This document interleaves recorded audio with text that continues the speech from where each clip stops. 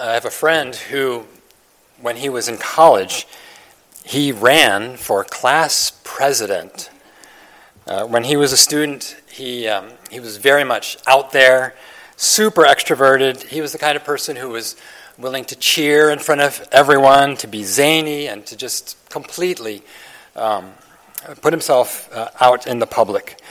Well, he ran for class president, and so he and his friends made posters. They hung up flyers all around campus, and they were just trying to promote him, trying to get votes for him.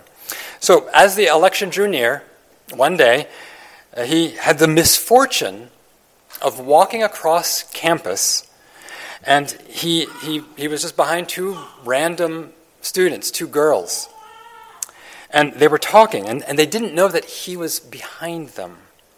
And one girl said to the other, "Did you see who's running for class president?" And they said, "Yes." "And did you see that so-and-so, my friend, did you see that so-and-so, he's on the ballot?" And they said, "Yes." And he heard them then say, "Wouldn't it be terrible if he became class president?" And she said, "Yes." Now, it was one of those humbling moments when you learn what some people truly think about you, about what people say about you, and you realize at those times that what people think about you, what people say about you to others, it really matters, and it can hurt to discover that people despise you, that they talk poorly about you when you're not listening.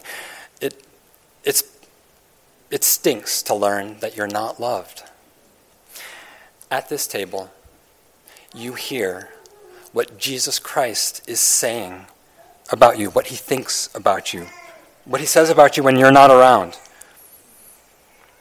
Who brings a charge against God's elect? Not Jesus. Who is he who condemns? Not Jesus. It is Christ who died and furthermore is also risen, who's even at the right hand of God and who makes intercession for us. He makes intercession for us.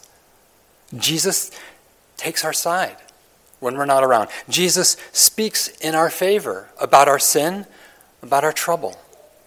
Jesus speaks for you when everyone else trashes you. So in this meal we take bread. Jesus is saying, "I selected you and I sought you." We also, in this supper, take wine. Jesus is saying, "I've made you clean. I've washed away all of your condemnation." And so when you take this supper, when you're coming to this table, Jesus is telling you at this table, there is a banner over you. There are words hung over your head. And the words are love. I love you. Jesus arranged this new Passover meal. And he says, spiritually, this is one way that I'm going to feed you. If you've come to know God the Father and Jesus Christ his Son, by the work of the Holy Spirit in your heart, we invite you to come and to take this supper. Now, if you don't know Jesus in this way, if you're exploring Christianity, you're not a Christian, we're really glad that you're here with us. We invite you just to sit back, take this all in. If you have any questions about any of this, we'd love to talk to you more about it. Now, you don't want to take this supper. It's only for those who are in this kind of marriage relationship to Jesus Christ.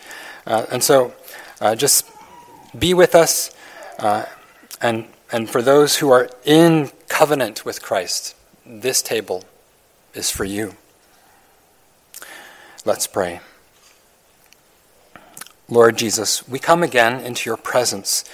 We're poor. We have nothing to offer you except for our sin and for our shame and the buckets of problems that come with us.